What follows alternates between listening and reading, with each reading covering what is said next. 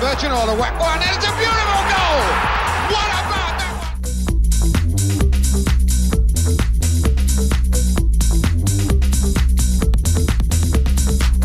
Stevie Claridge has given Leicester a place in the Premiership. Amazing. Leicester City.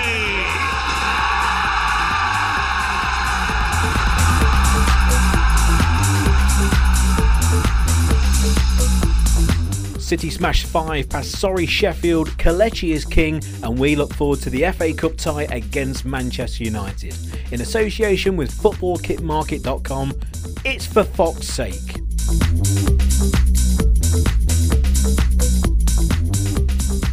Hello and welcome to For Fox's Sake. My name is Pete Selby, and alongside me, Rob Hayes. Rob, have you this week, or in the few days since the Sheffield United game, have you just basically been wearing a Leicester shirt all around your area, keeping social distance away from people, but trying to be seen by as many people as possible?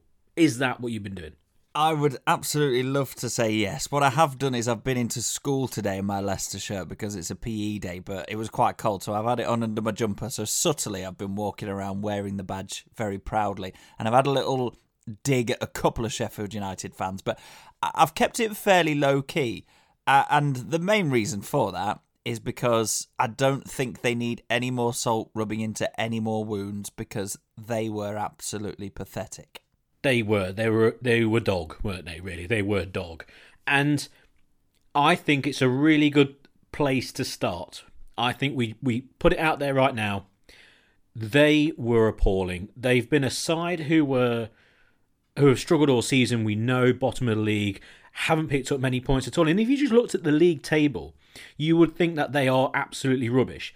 But they haven't actually been rubbish all season. They've lost by the odd goal. I think the perfect example would be the game at Bramall Lane this year, when it was a very, very late goal, wasn't it, by Vardy to take the 3 points for Leicester. Yet you look at their record and they've only lost by 1 goal here. They've had a few draws here.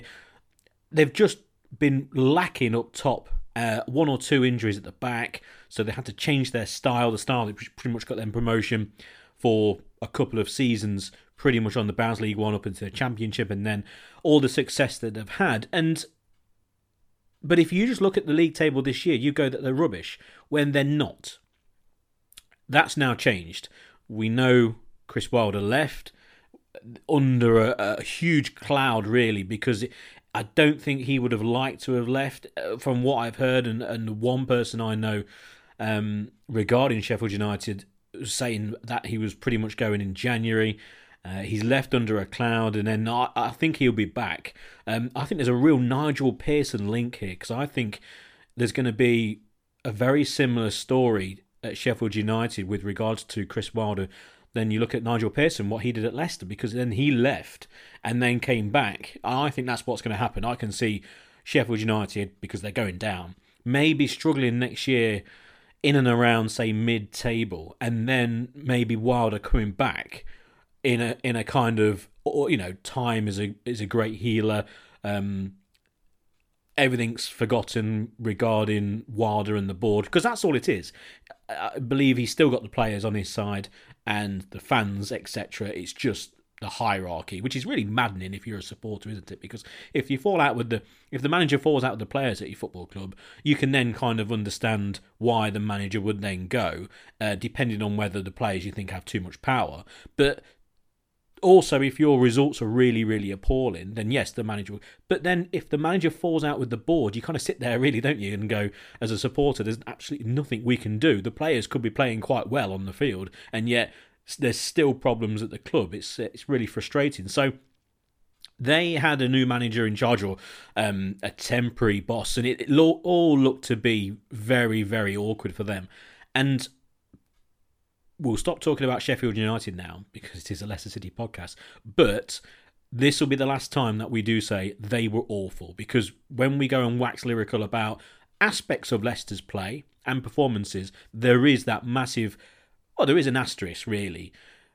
Even though we are a top 4 at the moment side and we're playing really well, especially on this occasion, this 90 minutes, you do have to quantify it with they were dreadful. They were all over the place. And but there we go. saying that, Rob, we've just gone and won 5-0, haven't we? Yeah, exactly. And that's a key point, because we're talking about Leicester City beating a fellow Premier League side 5-0, yet I guess the result itself is not the focal point of the podcast. We've got so many good, positive things to talk about, when really the main thing to take away from that result is the fact that it's 3 points more in the Premier League. And I know I risk sounding like a manager or a player here, but you really have got to move on from that game fairly swiftly, because the opponents in front of us on Sunday afternoon were absolutely not at it for whatever reason. Obviously, the manager's gone, as you said. From what I gather, living here in Sheffield, the general consensus was that there were very, very few of the supporters would have wanted Wilder to go, because yes, they've struggled a lot this season, but as you say, the results haven't been getting absolutely flattened every week. They never lost by more than 3 goals under Wilder, and we stuck 5 past them the day after he leaves. You know, it is a real hangover effect there. So we can't read that much into the fact that we scored 5 goals. And most Sheffield United fans would have kept Wilder absolutely on next year as the best candidate to get Sheffield United into a position in the Championship next season where they can be challenging for an immediate return to the Premier League. Much like Norwich, say, and Daniel Farke, who are now absolutely steamrolling clear at the top of the Championship, having kept the manager and a lot of the players who have now got an experience of a Premier League season under their belts from last season and will come back better for it, I'm sure. So, yeah, I can totally see Wilder coming back to Sheffield United at some point.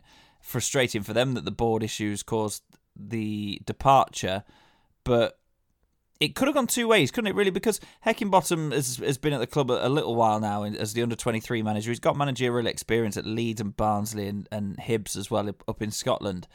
And they've kept the assistant manager on. They've brought in Jason Tindall from after he recently left Bournemouth.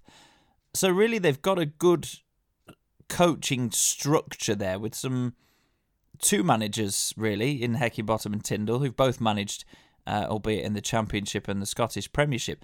So it could have been a, let's get straight back at it, lads.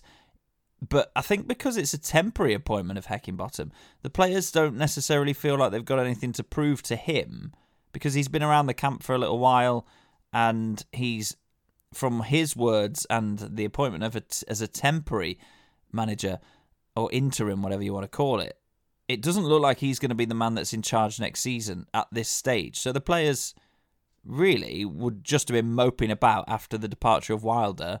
As you said, the dressing room seemed to still be on his side. So that led to Leicester being able to walk all over them. They were basically like a pub team. So the 5-0 scoreline, fantastic, enjoyed it, great watch.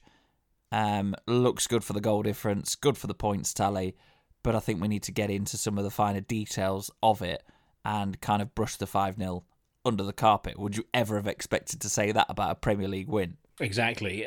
It's interesting because last time out we were trying to work out the scenario of the starting lineup and who's what and where, and we're almost kind of right in a way because they needed to keep the partnership up front going for various reasons. The lack of Maddison and Barnes still, you need to be playing 2 up top. You need, because Kelechi's going to play, so if he's going to play, he's going to be playing alongside Vardy, slightly maybe withdrawn from Vardy. Also, he's the man in form, and certainly now. And so the kind of 4-4-2 scenario that we envisaged, it didn't actually work out that way because Rodgers went with the 3 at the back. And initially when I saw the starting lineup, I thought, well, is it a slightly too cautious? When it turns out, because of the way that mainly Sheffield United played and also Leicester, it didn't lend it that way, because the inclusion then of Iosi Perez, which was a surprise I think to many, a good surprise, the fact that he's back, because we need bodies, don't we? And also it was a great game for him to come back, played well, and in a position where we know that's really his best position, in a central role, whether it's as he played pretty much as an 8/10 in the centre with the 2 players further forward, but at least it was in the centre rather than out wide. And then you've got the main man up top, Kelechi Iheanacho, and Vardy, with the rest of the side kind of filling in as it was and as you would pick, because they were the men fit and they were the men in the positions where we don't have pretty much anyone else at the moment. Because when you look through the side, it was great to see Johnny Evans back, which we expected, or at least to be available. And so they went with the 3. Now, instantly, you look at it, and I think we've said many times that the Leicester side is very adaptable and they can chop and change, etc. But you just look at that side.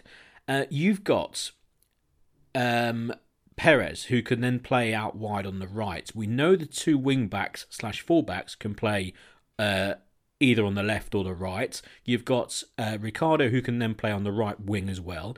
You've got 3 centre-halves, which can then obviously form into a 2. And then you've got, even in midfield, someone like Youri Tielemans, who then can move further forward, and even Wilfred Ndidi can then drop back in defence if needed. It's a very adaptable side. So including Johnny Evans and saying, look, you're not really going to get pressurised an awful lot in this game. You're not really going to be given the runaround by a quick centre forward because they don't have one. It's a game where you can actually just sit back and let the 2 players alongside you be more aggressive, be more proactive, and then, of course, those 2 players being Soyuncu and Fofana, that's exactly the players that they are. So it really was a perfect game, and if there was any slight issues, then of course he can then come off and the side can basically change. Perez the same. If there's any slight issues, you can come off and the side can change and adapt. So it was a really good formation to pick. But just with the defence, I mean, end of the day, they had nothing to do. There was a good line by the commentary team by saying that Schmeichel, the only thing he's had to do is really stay warm in the game. I don't remember Johnny Evans basically touching the ball. I don't think he made a tackle or really a header. It was him sitting back and saying, also Soyuncu sitting back and saying to Fofana, "Go on, lad, you're the youngster, you run around." It seemed that every time the ball went forward for Sheffield United, it was Fofana who was winning the header. It was Fofana who was the person closing and tackling, and then it was Fofana bringing the ball out of defence. The only thing I saw Soyuncu do was pull out to the left-hand side and receive the ball from Schmeichel, and Johnny Evans just having a nice trot round and testing his calf out, essentially. So for those, it was great. The fullbacks or wing-backs getting forward, it was a slight issue with Ricardo, a slightly tight hamstring, so hopefully that's him not out for any amount of time, and you have to say there would be question marks going forward with the Man United game this Sunday in the FA Cup, so we'll see what happens there. But they weren't really pressurised at all and just competent, really. And then you got the midfield 2, who were just not even head and shoulders. It's head, shoulders, knees and toes above the opposition.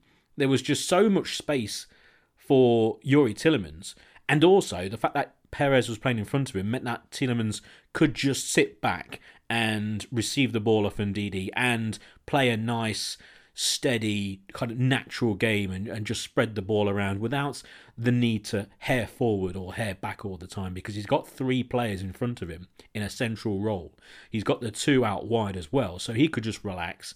And Wilfred Ndidi found it very easy just to pinch the ball, intercept, and those 2, I think Sheffield United could have had 10 in midfield, and I still think Youri Tielemans and Wilfred Ndidi would have had the majority of the ball and play. So those positions, so obviously we haven't mentioned the forwards because that's kind of a different conversation we'll come on to because of the 5-0 scoreline and obviously the star of the show. So those in that back line, very, very comfortable. But again, the asterisk is there. It was a dog side.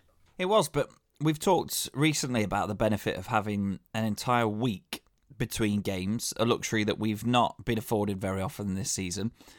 Brendan Rodgers said that he was looking forward to actually getting some coaching into the players and to be able to look at things from a tactical point of view a little bit more. And obviously, from our point of view, physical recovery really, really important. For certain players to be able to come back, that week off has allowed Evans back into the side, Perez back into the side. And what it's also allowed is a little bit of rest and recuperation for somebody like Yuri Tielemans, for example, who's played an awful lot of football this season. And I wouldn't say the game against Sheffield United was a game off, because they still had to reach a certain level to navigate it successfully. And I don't think Sheffield United particularly were not working hard. They just didn't have the spring in their step or the extra half a yard, whereas Leicester quite clearly did, and their class showed through. But Evans coasted through, no problems. Like you say, Tielemans didn't have to do anywhere near as much lung busting up and down of the pitch as he has had to do in previous games. Perez, perfect game for him. Come in, get on the ball, move it, get it forward. Positive, he was very positive. And I'll tell you what else is positive, getting him through 80 minutes on his return from injury. Because we've seen a few players more carefully managed than that in recent weeks. But it was almost like if he was playing against most other teams in the Premier League, maybe Perez would only have got through 60 because the intensity of the game would have been a lot higher. So it was almost like it wasn't a friendly, obviously, but it was like a semi-competitive game against an opponent that was a little bit of a mismatch and just won an opportunity to get minutes into the legs of certain players, get them to find a rhythm like Evans and Perez. And that was really that. So it was perfect to have a week off. To then have this game, we couldn't have known before what this game would have been like. But in hindsight, a really good phased return from injury for those players, with one or two more to come, hopefully in the next week or two. And I totally agree. Perez in that role, we've seen a couple of times, if the midfield's too bogged down or he's playing against a team that are really pressing us as the opponent in possession, Perez sometimes struggles because he dallies a little bit too long for me sometimes. But he was afforded as much room as he liked against Sheffield United, and the quality of his play was there, and the sharpness against Sheffield United, we have to keep putting this asterisk there, was there. So it'd be an interesting one to think of a different opponent. Would Brendan Rodgers have risked playing those three? Because I think you're absolutely right. When I first saw that we were playing the three at the back and the wing backs, my first glance straight after that was, right, what have we got going forward? And actually, in Perez, Iheanacho and Vardy, you've got three forwards. You've not got an attacking midfielder there. You've got three proper attackers. Different types of attackers, but three attackers. So it was almost like the back three will sit there, although Fofana didn't have to, as you say, kept raiding down the right-hand side. Ricardo and Castagne know their jobs. Ndidi and Tielemans will hold the middle. You three go and play. And goodness me, did they play. Exactly.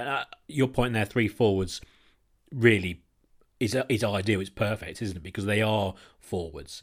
And when you're playing against a lesser opposition, Perez, first of all, there was one moment in the first half, and it wasn't the header, it wasn't the pass for Vardy to set up Kelechi for his first. It was a tackle facing towards his own goal in the opposition half, and it was a tackle where both players caught the ball at the same time. There was a big boom, and the ball just span up in the air, and it was a strong challenge by both players. And that's when I went, hang on, he's really in this game. And he played well. He moved the ball well, as you said. He's not a world beater. He's against lesser opposition in that position. He is a good Premier League player, more than good Premier League player. But when you're looking further forward, is he going to be in the starting lineup in Leicester's best team? I don't think so. For example, in that role, if you were available, if you had an available and fit James Maddison, he would be able to play that role perfectly. It's ideal for James Maddison, in fact. And he would be my pick in that role ahead of Ayoze Perez. No problem. No problem at all. And also, looking further forward, that's probably what's going to happen. This 3-5-2 formation with the glaring lack of a Harvey Barnes. Because where Harvey Barnes plays in this formation, I don't know, and I don't think he does.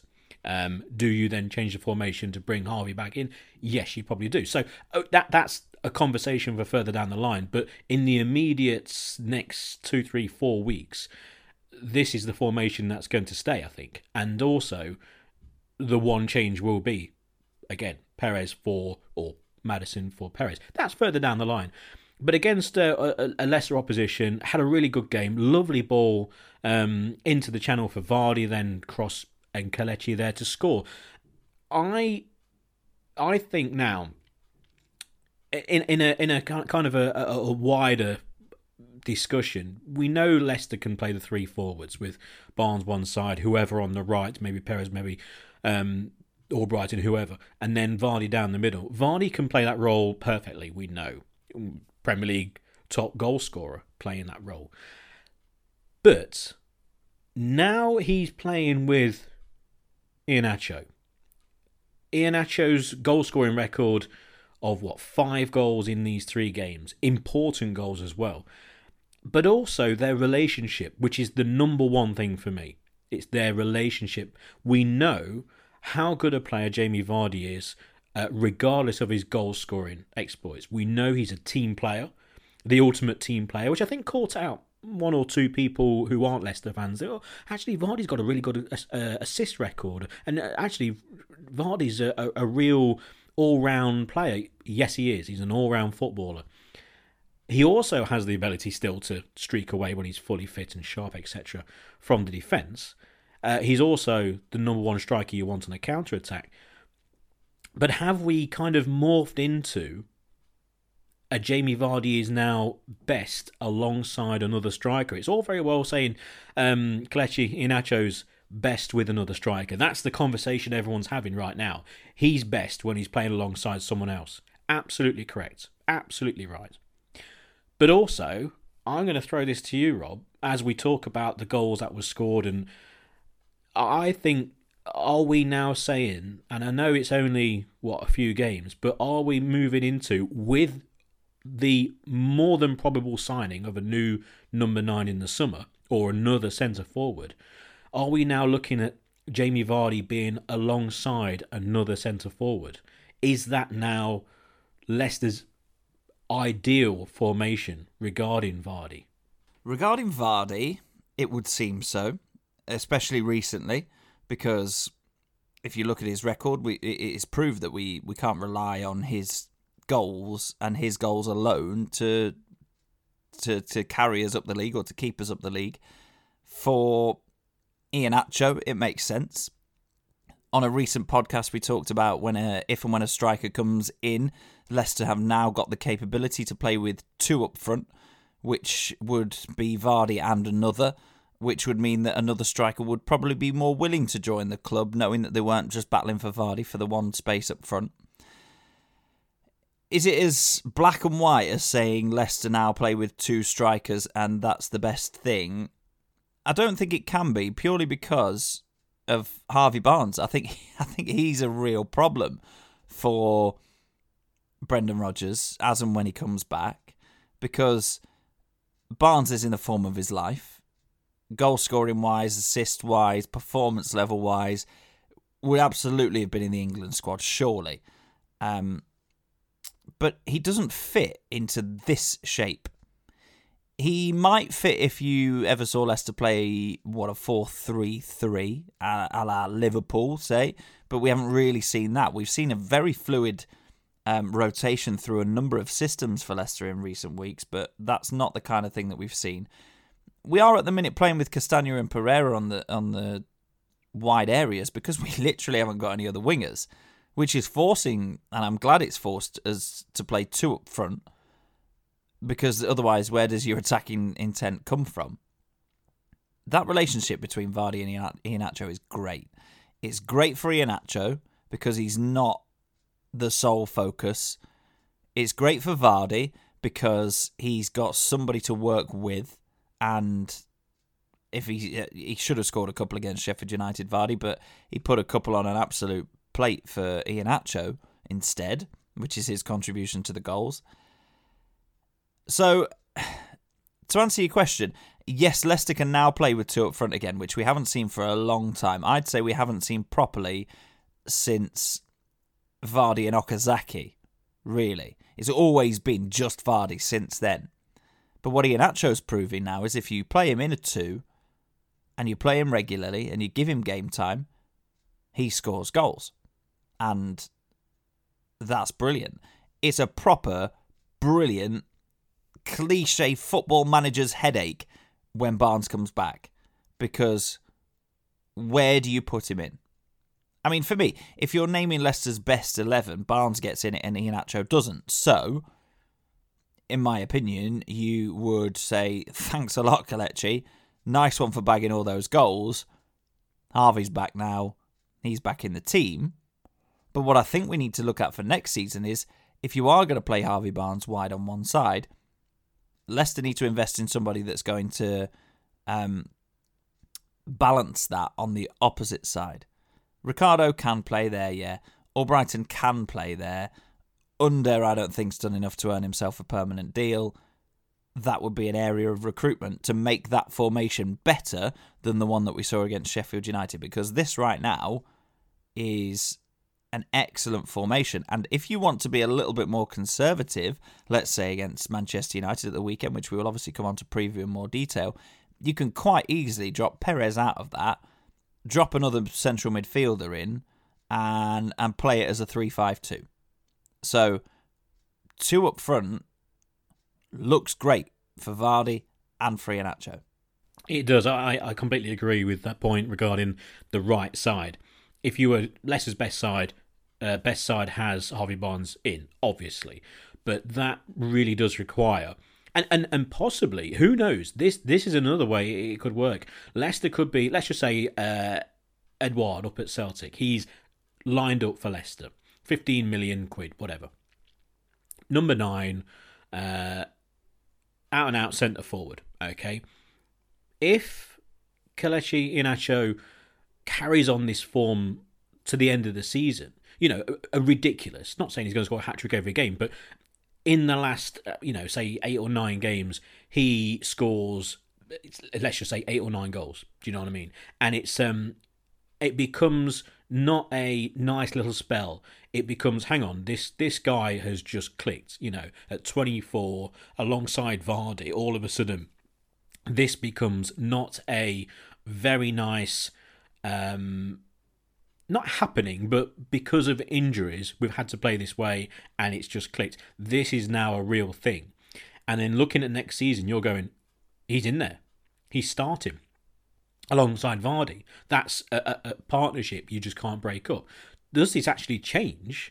And I'm getting way ahead of myself. Does this change our transfer policy? Do we look at it and go, do you know what?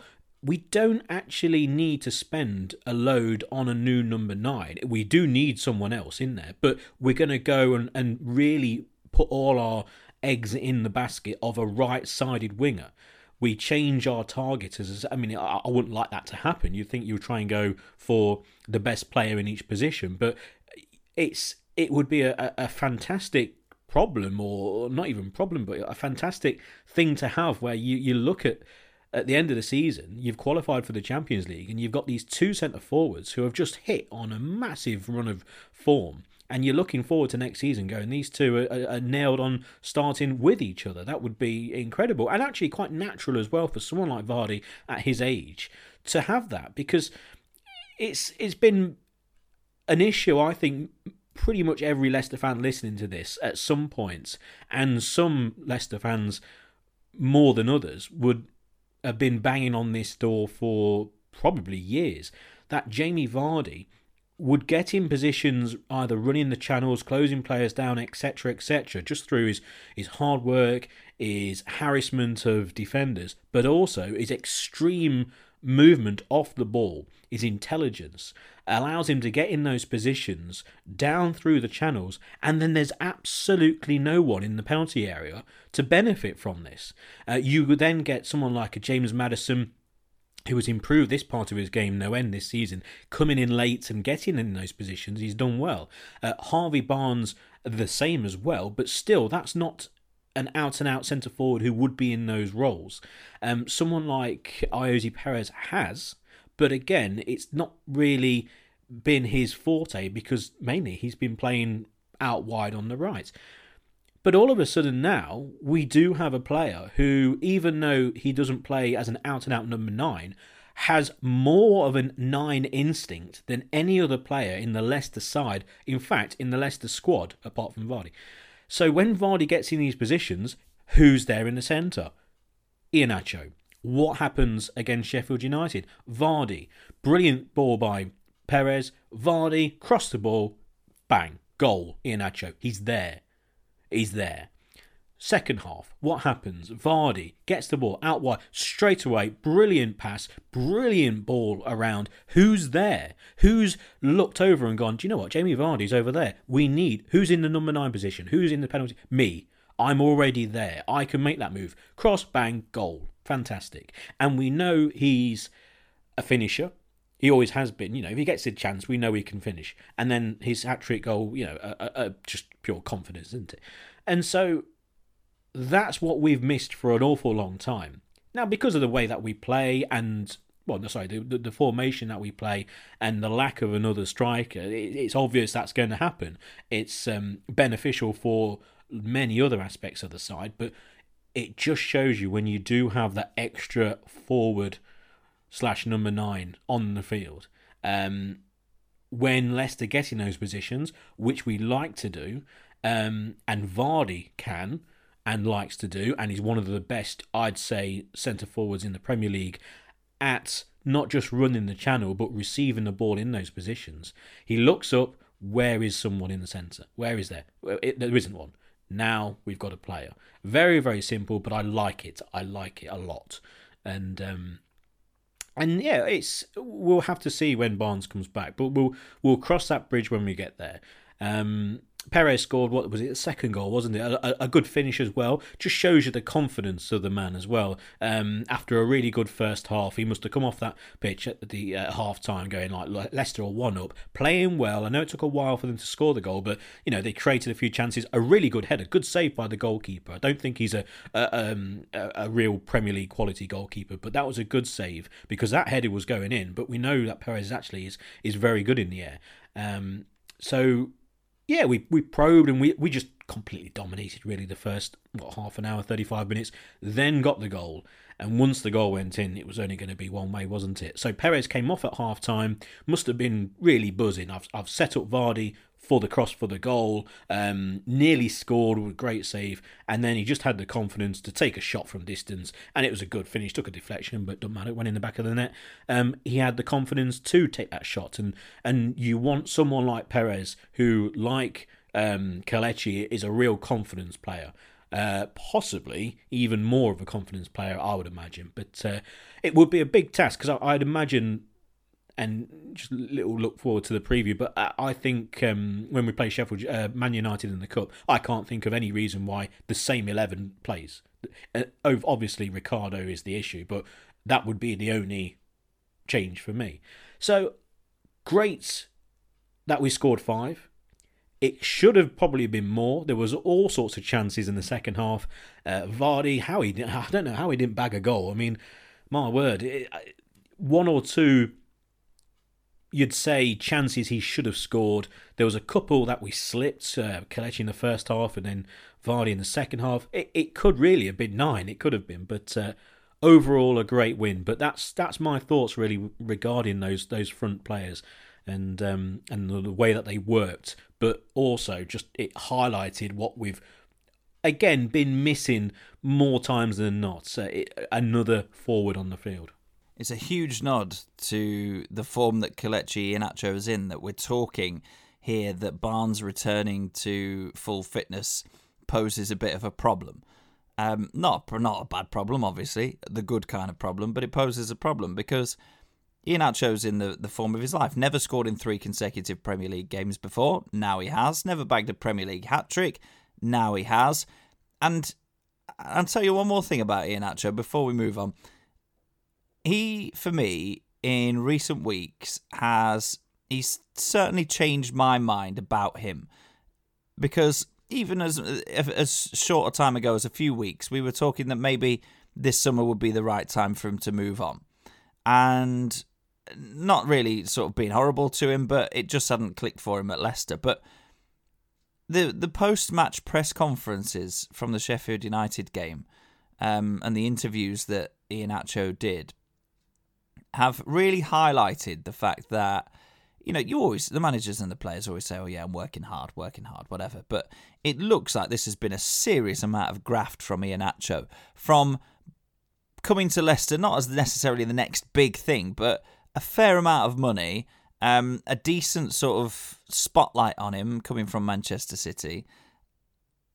He would probably have expected to come in, get in the team more often than not, carry on where he left off at City, scoring plenty of goals when he get the chance, and his career to just continue on an upward trajectory.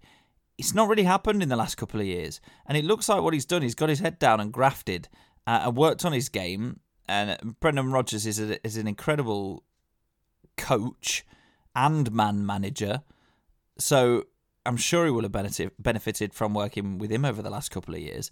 And I think what you're seeing now is all of those things marrying together all at once on the pitch. Of course, the opportunity to play more often has had to present itself, and it has through Leicester's injury and change of shape as a result of those injury problems. But you're seeing the Iheanacho that maybe he thought, and we thought he'd be, a few years ago when we signed him. His instinctive 2 first-time right foot finishes for a left-footed striker who hasn't scored an awful lot of goals in his Leicester career so far. The confidence to bag his hat-trick goal from edge of the area, fantastic. And he was in tears, really, wasn't he, towards at the end of one of his interviews, because it seemed like everything had just come together for him. And he said he'd been waiting for that day for years and years and years, maybe even all his life, I think, in one of those he kind of alluded to. So I've got a lot more. I didn't disrespect him before. I've got a lot more respect for him now. They interview him quite a lot on the club channels, especially when he's playing, and he doesn't speak with the most excitable of tones of voice. So it can be a little bit of a dull watch. He goes back to the stock footballer phrases. I know a lot of them do, but he just churns them out until the camera's switched off, and that's job done. But this was a heartfelt, honest, emotional couple of interviews, depending on which outlet you watch the game on, or the post-match sort of chat and analysis. But he meant that. He's worked hard to get there. He's thanking the teammates, the manager, and I know that a lot of the time that they do, but it felt proper. It feels like he feels like Leicester is his club now, and for me, he's moved from a bit of a cult figure at Leicester and somebody that gets the odd important goal to actually somebody who could be a very, very important first-team player in the coming months and possibly even years. I think some people will be listening going, are we getting ahead of ourselves? It is a hat-trick against a poor side. But I think there is more to it when you look at, as I was talking about with Vardy and about his progression and his the evolve of his game, how he's going to be next year, and etc. And I generally think that the side is evolving, really, or a lot of it is Vardy. A lot of it is because Iheanacho's not had that partnership, and he needs that. He really does. He can't play up front on his own, and he will look lost, and he will lose confidence, and that's what's happened. And again, he's 24. You look at he's been around for an awful long time.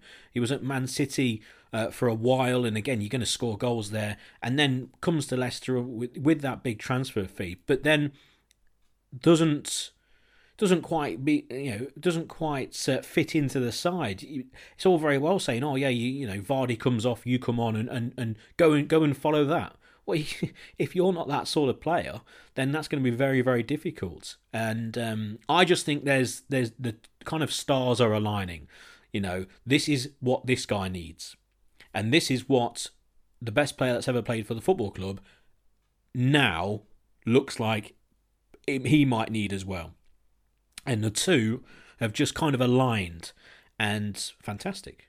It's worked out really well. Now, the one thing I would say is when, and especially to those listening going, well, hang on, I know he scored, 5 goals in 3 games, but can we do better? That's exactly what I would say. If we are now going to have a strike partner for Jamie Vardy, or are we going to play with Jamie Vardy and then another centre forward? Do we go, Kelechi's doing really well, he's at the club, you're going nowhere. But guess what? We're a Champions League side. We're going to go out and get another and a better player who's going to play in the same role. That's hopefully what happens as well.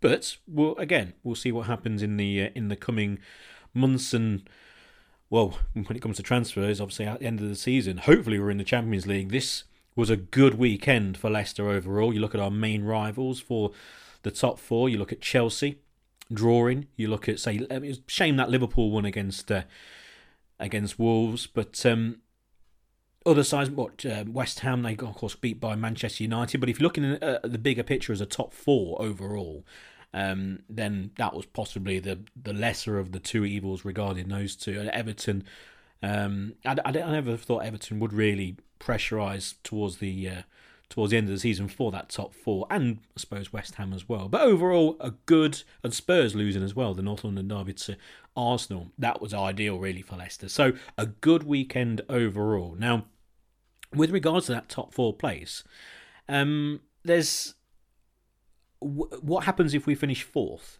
compared to what happens if we finish 3rd or 2nd? Do we qualify for the group stages? Do we have to qualify for... Do we go to a qualifier for the group stages, etc.? Depends if we're... From what I can gather, the top 4 is the top 4. So if you finish 4th, or you finish 3rd, or you finish 2nd, you go through to the group stages of the Champions League. Fantastic.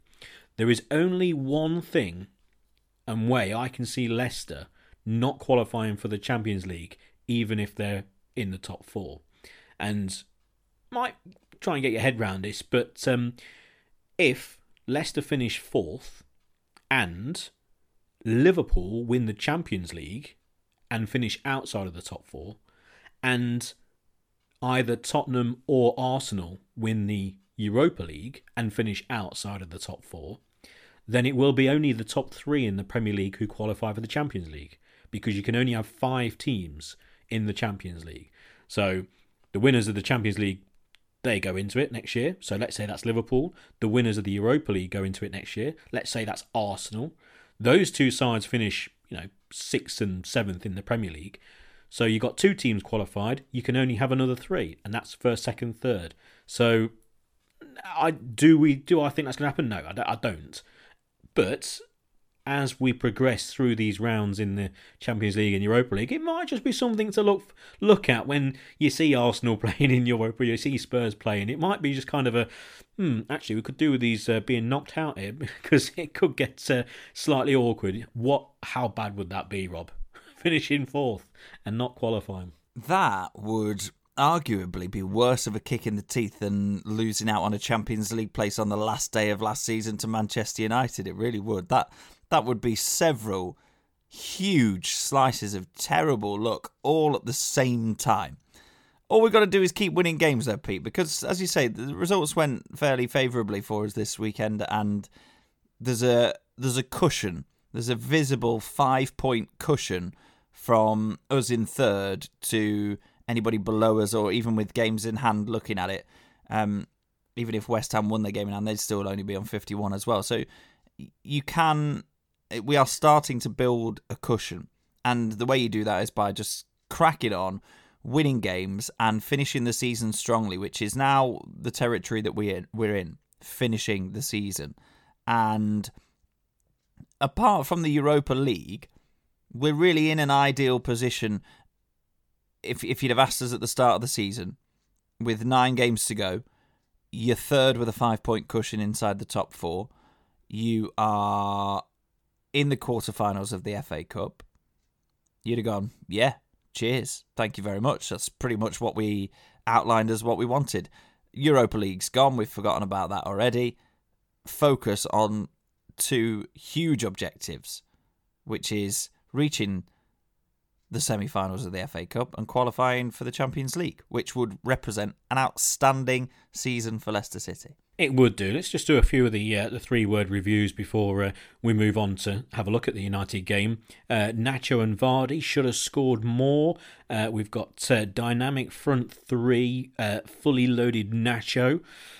Front three masterclass. So a bit of a theme here. We have got further down. He's magic, that's obviously one word. Scoreline flattered Sheffield. Vardy the assister. Enjoyable afternoon's viewing. Tielemans no look. Ian Acho. So plenty of three-word reviews coming in on Twitter for the 5-0 win against Sheffield United. But we put that on the back burner.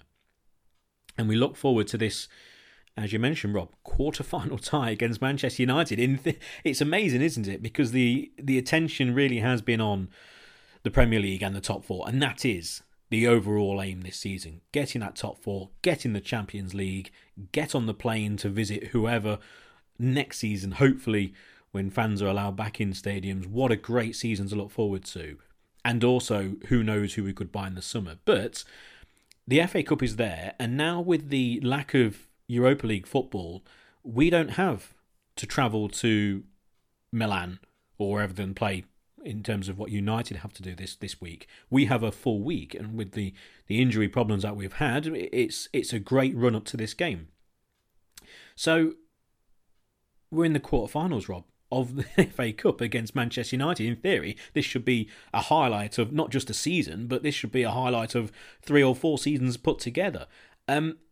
Now, 2 or 3 weeks ago, this game looked like, I don't want to use the word annoyance, but I'm going to use it. It looked like, do you know what? We might have to not play so and so, and but you really want to play your first team, and is it going to be on the back of another Europa?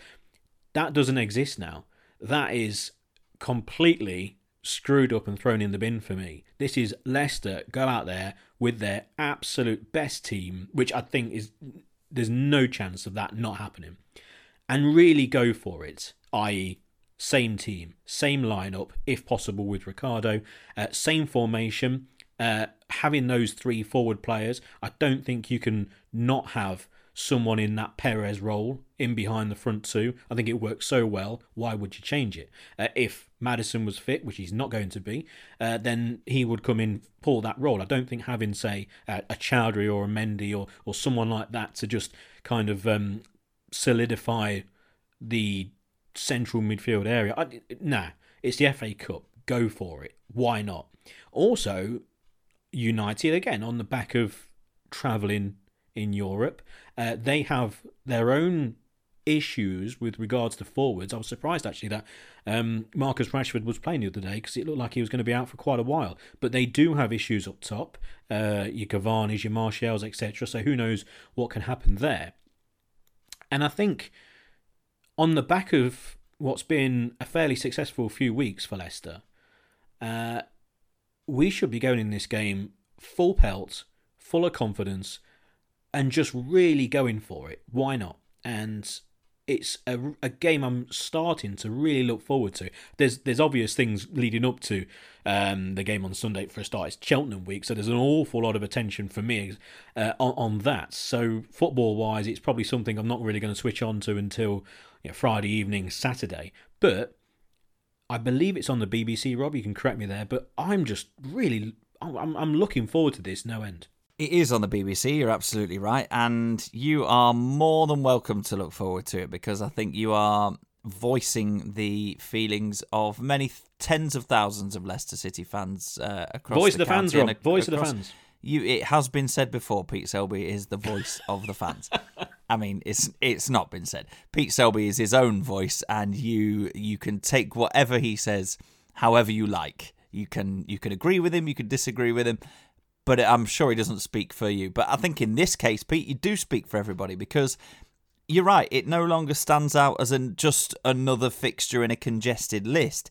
It stands out on its own merits as a proper cup tie that you the only thing to make it better would be either being in the ground or being in the pub watching it with a load of people. As it stands, you've got to watch it with whoever's in your household.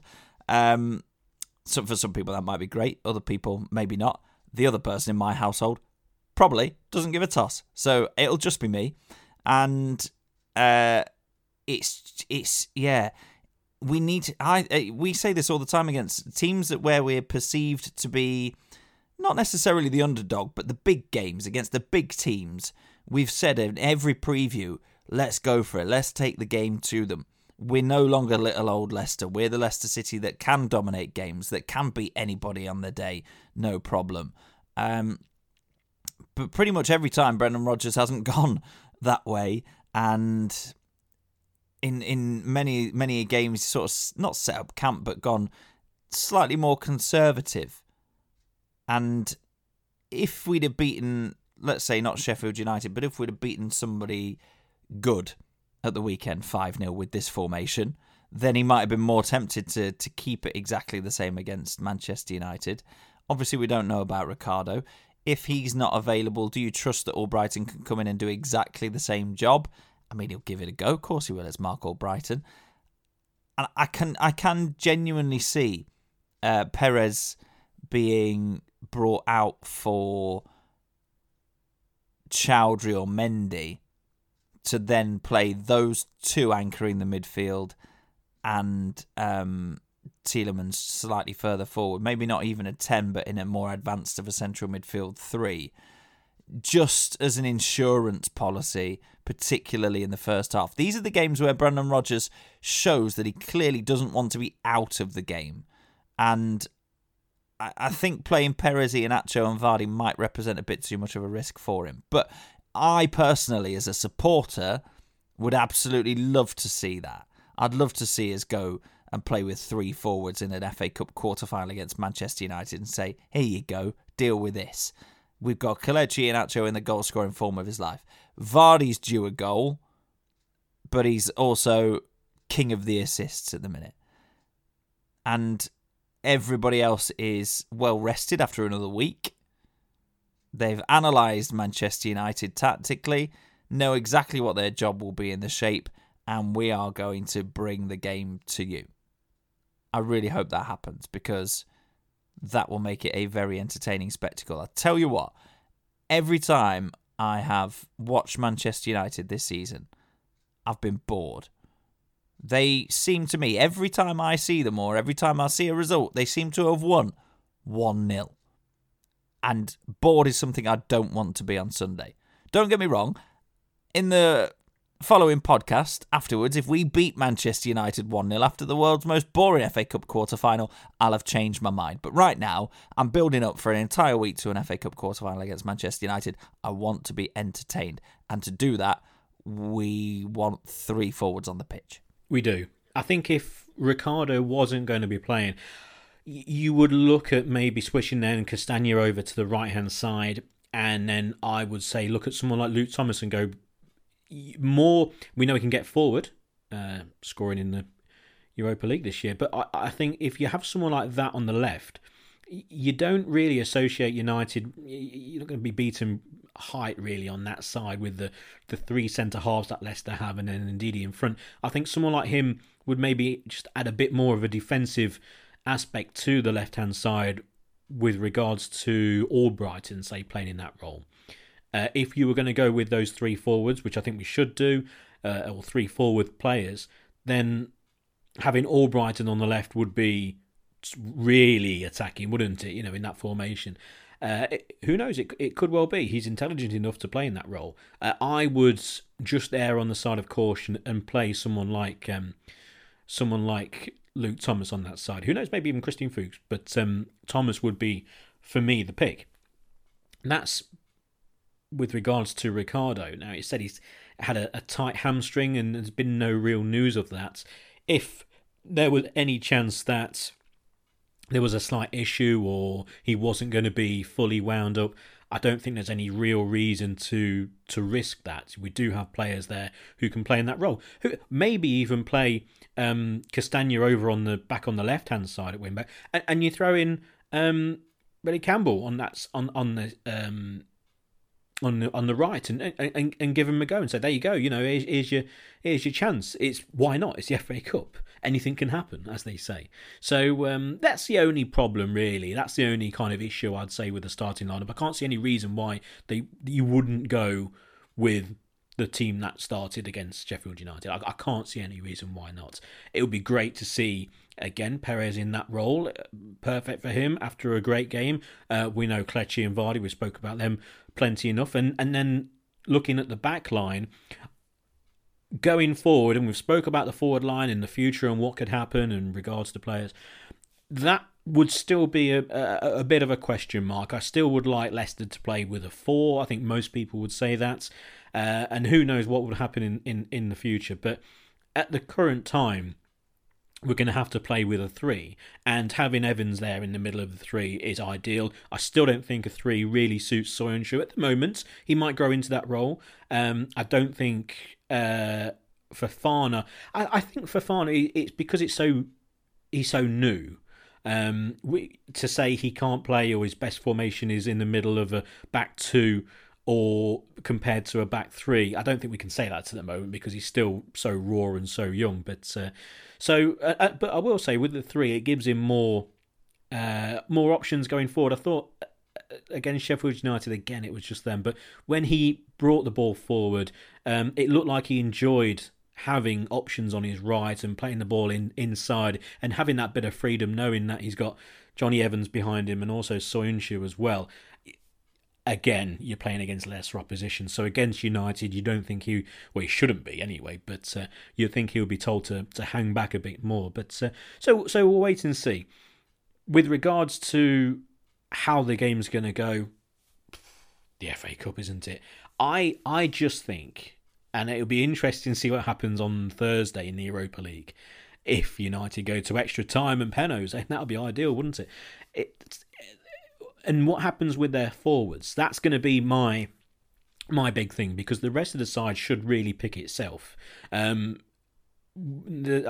think De Gea's not been playing for a while. I don't know whether there's some personal issues there or something to do with his family, etc. But with regards to football, I think they've got the best goalkeeper in goal now in Henderson.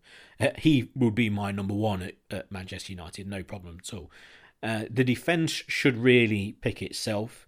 And then as you go forward, their midfield's it's only solid, isn't it? With United, it's all about Fernandes and about the forwards. He's a really good player, Fernandes, and the one thing he's given absolute, complete liability, the ability to just do whatever he wants. So if he makes a mistake or he misplaces a pass, I don't think there's another player in the Premier League who misplaces as many passes as him.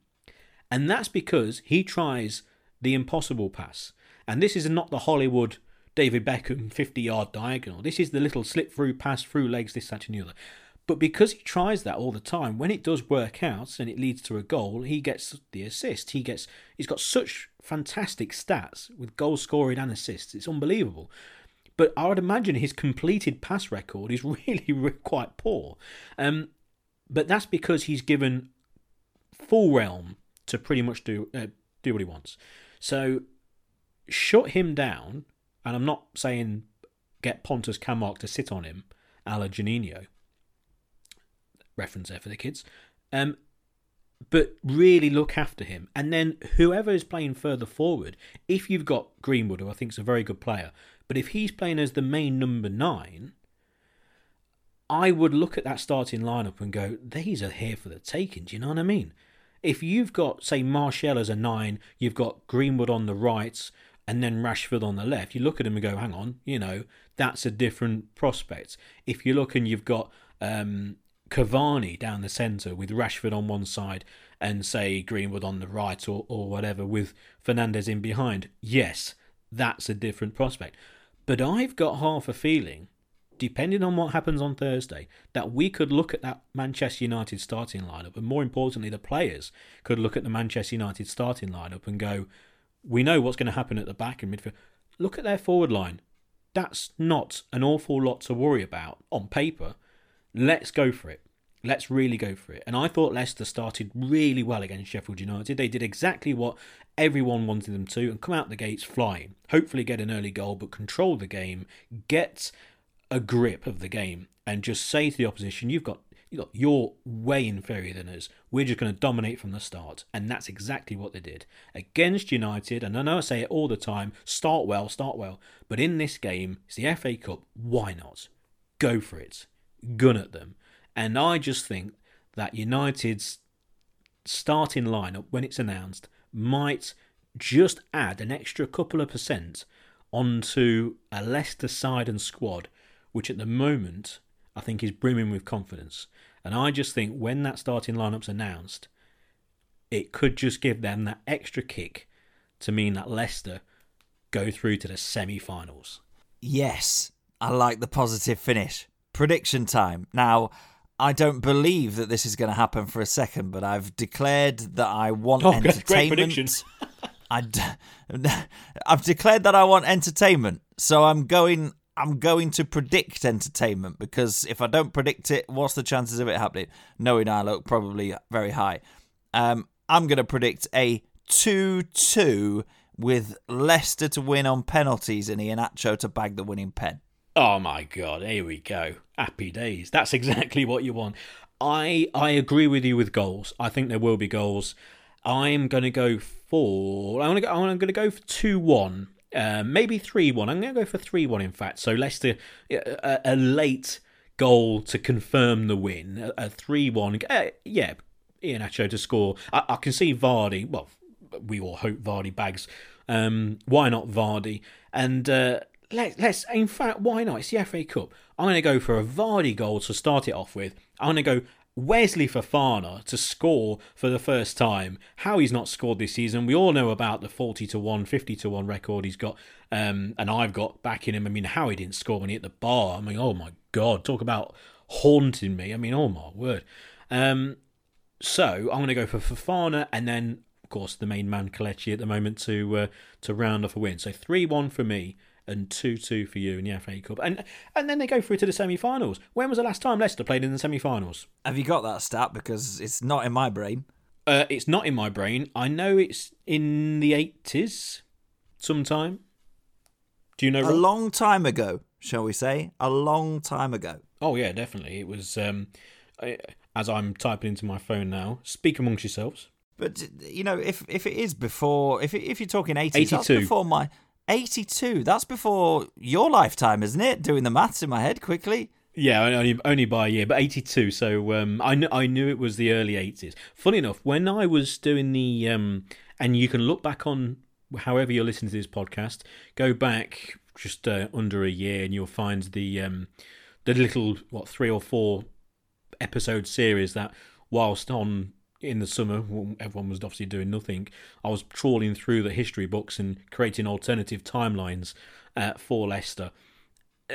Doing that, I actually obviously saw that Leicester in the semi-final of the FA Cup in the early 80s. I never knew that. Now, that's quite a thing, because I just presumed that Leicester had never been in the semi-final of the FA Cup since, I knew in the 70s, but that 80s, I was like, really? That just completely bypassed me in any kind of literature or watching any program or just even hearing about it. So yeah, it will be the first semi-final if they get through for an awful long time. And the semi-finals at Wembley, I know the fans won't be there. Hopefully they'll be there for the final. But it will be something that I would guess, really, the vast majority of people listening to this podcast, or not the majority, let's say, of people who listen to For Fox's Sake would not have seen, because I wouldn't have seen that. You know, you would have to be, I'd imagine, 10 years old at the time to maybe still have that memory of watching that game if you were maybe there or watching on TV, for example. So it would be a real thing, and another kind of notch on the wall, another tick in the book to kind of highlight the progression of the football club. You qualify for Europe, you play in Europe, which is still a complete novelty, really. You get to an FA Cup or a Cup semi-final. Unfortunately, when we did that, last year it was so disappointing, wasn't it, against Villa? But at least we got over that hurdle. All those quarter-finals in both competitions, all those penalty shootouts and that over the last 2 to 3 years, we kept on getting to the quarter-finals. We got over that. Ultimately, fell at the semi-final last year of the League Cup, but this time of the FA Cup, again, how many times have we got to the quarterfinals? And that's not just in the last 2 or 3 years. In the last, say, 10, we've got to the quarterfinals a few times. So let's get over this obstacle that we can't get over at the moment and get to the semi-finals. Let's just progress again, and then hopefully in the league, the progression will continue and we finish in the top 4. That's the plan. But it would be great to watch Leicester in a semi-final, Rob. It would. It absolutely would. Especially in, as you say, because it wouldn't seem like a one-off, even though it would be the first time in a very, very, very long time. It would give us as the fans a taste of what hopefully is to come more often, and that's going deeper into competitions, getting closer to, if not winning, certain competitions, and continuing to sort of, I don't mean upset the apple cart, because I'm as fed up as everybody else as people ignoring Leicester being a fixture in the top 4 or top 6 this season, but continuing to position ourselves at the upper end of the Premier League as a sort of medium to long-term objective, rather than this just being a flash in the pan or a couple of years in of highs amongst our recent history. It would add another sort of rubber stamp to the fact that Leicester are here to stay in all competitions and are a force to be reckoned with in all competitions. And as a supporter, I don't think there's very little that's more exciting than being in with an actual shout of winning silverware on a, I don't want to say regular basis, but being more likely to win silverware than we have been in the majority of the time that you and I have been Leicester fans, to be perfectly honest. Exactly, and it was such a fantastic weekend because Leicester City women, they played their top-of-the-table clash against Durham, 2 teams who are miles clear of everyone else. Leicester had a game in hand anyway, so if it did go wrong, then they had the ability to get back up and overtake Durham because they got the better goal difference. But Leicester won, and won quite convincingly in the end, and really did kind of rubber stamp the fact that they are the best team in the Championship. And going forward, if they can really seal promotion and get through to the WSL, I have absolutely no doubt at all that they will invest in the summer. And when I mean invest, attract a high quality of player to the football club for all the reasons that we know. The training ground being a very obvious one, and also, I think that the side at the moment would be comfortable in the WSL. I think they wouldn't get relegated. I think they would be mid to lower half, you would say. And we know that the WSL will be on the BBC next year, etc., etc. So a really good win for Leicester City women, and just fingers crossed they can get the job done. I've got no doubt that they will, and that promises to be really good. I'm looking forward next year to go and watch them in the WSL when we can go back and watch football. I think a lot of people will do that as well. I think they'll attract a big crowd. Hopefully they can still play in their games. I don't think they're going to switch their games to Beaver Drive.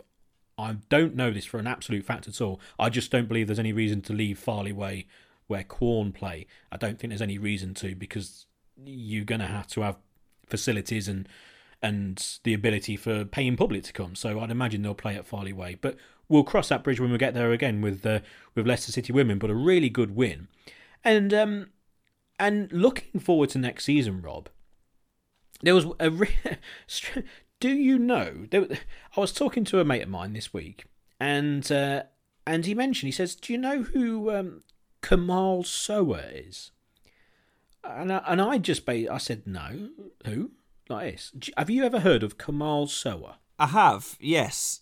Only because I watched, because we had nothing better to do, I watched a few of Leicester's pre-season matches, and there were a lot of youngsters involved, and he's if I'm right in saying this, he's one of the many Leicester players that are currently on loan in Belgium at Leuven. That's correct. Now, when he mentioned him, it would always be in relation to Leicester because, both obviously big Leicester City fans. And I recognised the first name, actually. It was the Kamal part that I was like, is he been linked with Leicester or is he a youngster and all that? Yeah, he's 21 and just turned 21. And he's on loan at Leuven. And he's been there for a while. And he's been on loan, essentially, since he signed for the club quite a few years ago. So it's not like he's just kind of turned up at Leicester. But anyway, he's on loan at Leuven. And he says, this is on Friday. He says, apparently he's been absolutely fantastic. And I said, well, I know Leuven have been playing really well. And they're on outside chance of being qualifying for Europe. He said, yeah, playing really well. Anyway, went on a podcast on Friday, a Liverpool podcast, they do a show with regards to the Premier League weekend. So they have fans from different clubs, etc., and a bit of a preview, and it's all quite light-hearted. Anyway, there was a chap on there who works at Opta talking about players and etc., and he can't watch his team's game this weekend because he's covering the Belgium League, the Jupiler League. And I just said, have you ever heard of Kamal Soa? Again, a guy I didn't know about until about 3 hours before. And he just turns around and goes, oh, yes. Oh, yeah, know about him. And he just went on about him. And he says, this kid has just burst out of a real breakthrough season. But he's been fantastic. An attacking midfielder, can play loads of different positions. He's played all over the place, left, right, centre. I think his ideal place is kind of on the right, attacking midfielder, forward kind of role. But it's just an exceptional season. And he says, if you were... I know he's on loan from Leicester. I says, yeah. He says, obviously all Leicester fans are looking forward to him. I said, I've never heard of the guy. I said, to be honest. And he says, he's basically, if he wasn't on loan from Leicester, you would say he would be bought in the summer from Leuven. He would be bought by one of the bigger clubs in Europe for 15 or 20 million quid. That's how good this guy is. He's a player who won't be there next year. He will be bought by a big club. That's how well he's played. And I said, I've never heard of the kid. So, Kamal Soa, everyone. Kamal Soa, S-O-W-A-H. Now, there'll be a lot of people out there going, come on, Pete, we all know about him. We've all been looking forward to him next season. We've got him in the starting lineup next year. But apparently, he's going to come back to Leicester and be straight into the first team squad. And who knows? It's but yeah, it was just a real surprise. But when he mentioned about this, and again, this is a guy from, this ain't just any just random fan. This is an Opta guy who covers the Jupiler League. So you'd think it would be pretty accurate. Do you know what I mean? So there you go, something to look forward to. A rave review from a bloke who is paid to not only watch football but compile statistics on football. That's decent recommendation. And it's funny that earlier on in the podcast we were talking about Leicester City needing an out-and-out right-sided attacking midfield / winger to balance things up for when Barnes comes back. There he is. There you go. Yeah, it adds to these youngsters coming through, making these appearances, Tavares being the obvious one, but there seems to be a bit of a group now, don't there, Rob? A good 2 or 3 players, and if you throw Soa obviously straight in there, who look to be out of this group of say 4.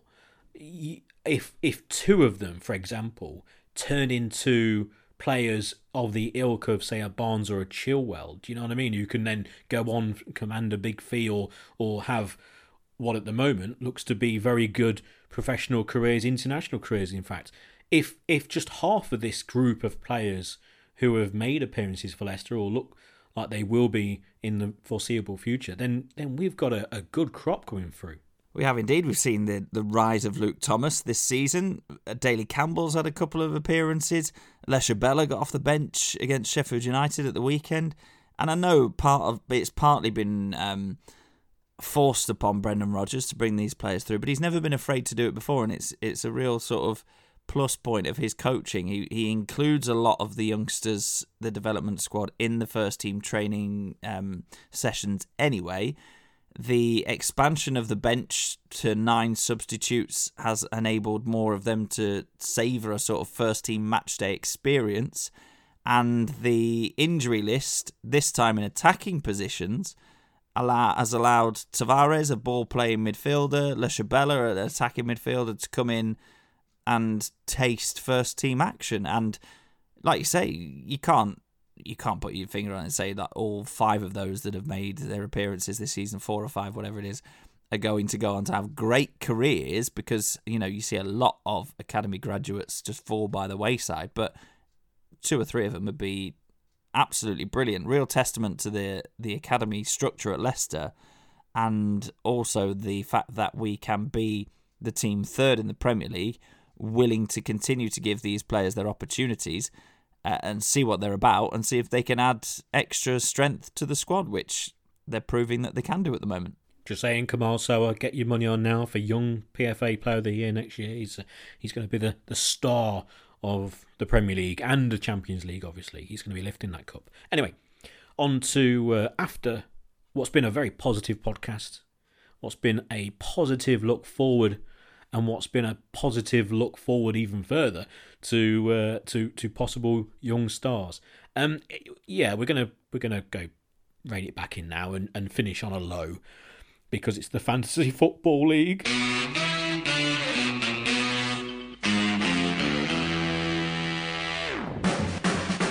So, the top 10 of the For Fox 8 Podcast Fantasy Football League. If I actually do bring it on my screen, I'll be able to read it out. Here we go.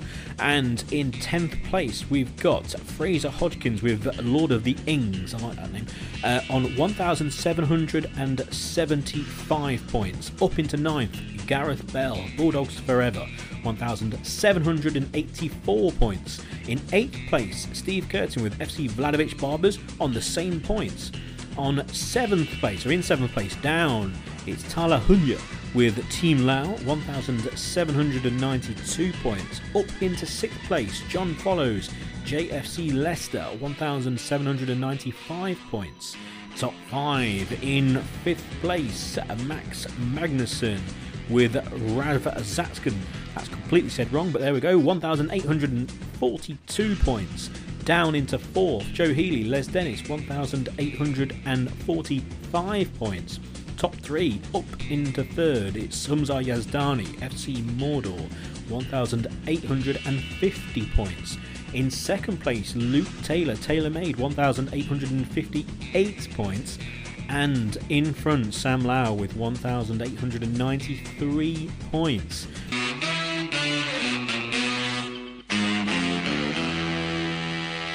So looking at the top 5, there is nothing between 5th and 2nd. There was a gap between 6th and 5th, so the top 5 looked to be clear, but 5th to 2nd, there is only 16 points. And then there was a bit of a gap, 30-odd points to Sam Lau at the top. Further down, I am in 22nd place, which is pretty much where I've been for the last few weeks. Not the greatest week in the world. Crikey, here. Number 17th, Matt Hatson. Whole Yotta Love. 92 points. Wow. And his captain was Salah. He's got... here we go. Iheanacho and Vardy as the forward line. Lovely old job there. Fantastic. So it just caught my eye really, because I think everyone's got in the 40s or 50s in regards to points, but 92, that's a fair effort. So I'm back in 22nd place with Frank Sinclair own goal. Cancelo did well. Disappointing Spurs players, Leeds players. It's not the greatest week. The average was 43 and I got 43. So to say it was an average week would be incredibly accurate. I'm scrolling, Rob. I'm scrolling. Yes, you're bang average, and I, as usual, am ever so slightly below average. Only slightly. 41 I got this week, which wasn't a disaster. I had Cancelo. I was hoping for West Ham United to do me a bit of a favour. I also thought that Spurs would turn Arsenal over and captain Harry Kane, which obviously didn't pan out very well for me. Just a load of low scorers who played 90 minutes but not an awful lot else. But let's be honest, I'm basically in the same position as Sheffield United are in the Premier League anyway. There is no way out for me. I'd love to be able to get in the top 100, but every time I have a couple of good weeks, I follow it up with a distinctly average one like this. I'm just looking how far out of the top 100 I am. 27, 42 points outside the top 100. That's not actually that bad, but I'm not holding my breath. No. It's going to be interesting next week. There's only a few games with the FA Cup, etc. So I've got about 8 or 9 players playing. Question marks over Bamford, whatever. So I think there could be a few changes next week in the league table.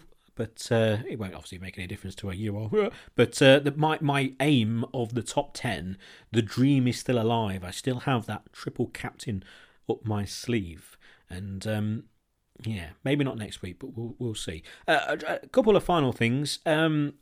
Bruce, you're listening, Bruce. I can't get you a shirt from Leicester because the burgundy shirts or the purple shirts, as we all know, Bruce won the competition. Was it before Christmas, Rob? I think it was. It was a long time ago, yeah. And he's not asking for the most outrageous size in the world. It's a size that pretty much most people are. And they don't have it. They said they were going to get a new supply. This is Leicester, it's not like I've got a VIP line. I'm just emailing and phoning, etc. They haven't had a new supply of shirts. So we're just going to I keep on asking pretty much every week, and I keep on, asking via Twitter and via phoning them up, etc. And also, the person who I'm speaking to, I know as well. So when I mentioned I don't know you, I don't have a special kind of in there, but I do know the person I'm talking to, so they're not going to fob me off. Do you know what I mean? They don't have any as yet. So there we go. It's there's nothing really we can do extra. It's the kind of it's just the way of the world at the moment. It's all a right mess. But we'll keep on trying because end of the day you won our competition and we want to get you that shirt. And the final thing, really, Rob. Let's just find it on the old tweet. Well done. To Michael Regan, I don't know whether you're listening, famous sports photographer, big Leicester fan, and he won the Sports Journalist Award, the SGA Football Portfolio Award, working for Getty, etc. So you can find that. If you go on Twitter, you find him and you can see all of his work. Absolutely fantastic. You'd have seen all of his photos anyway, I'm sure, without probably knowing it was actually him. But he's a previous listener to the podcast. I'm sure, hopefully, he still listens. And if you are, then well done. And there we go. Yeah, I tweeted a bit of a well done or claps and a fox and all that sort of thing on Twitter. I am completely out, Rob. Anything else? No, that's an hour and 20 minutes of predominantly positive podcasting. Shall we leave it there? Yeah, I think so. So this time next week, Rob, we'll be looking forward to another game in the Premier League, knowing that Leicester are in the FA Cup semi-final. Can we just confirm that's the idea, isn't it? Yeah, if we say it enough times with enough belief and conviction, it will happen. We will make the FA Cup semi-final. Exactly. And it's just great to be, and we said this last time, it's great to be in this position, to look forward to a game knowing that you've had a good few weeks in the Premier League. The win against Sheffield United really confirmed those late winner at Brighton and also the draws, etc. Those really now turn into some good points earned, mainly thanks to Kelechi Iheanacho. Hopefully he can carry on the goal scoring. Thanks for listening, everyone. Make sure you review the podcast. You leave a 5-star review if you can. Just go down to the bottom of however you listen to the podcast on your provider of choice and leave a review. Follow us at FFSPod on Twitter. You can email us for fox8podcast@gmail.com. You can email us about anything you like, any questions you want asking, any information about the podcast or about us or whatever. Just email him. Make sure you don't choke as well, because you don't want to do that like I've just done. And follow us on Facebook as well. We're on Facebook. Type in for Fox 8 Podcast. And you can find us on there. So we'll be back next week, hopefully, looking forward to a game in the Premier League and looking forward to an FA Cup semi-final. Enjoy the week, enjoy Cheltenham, and enjoy the FA Cup.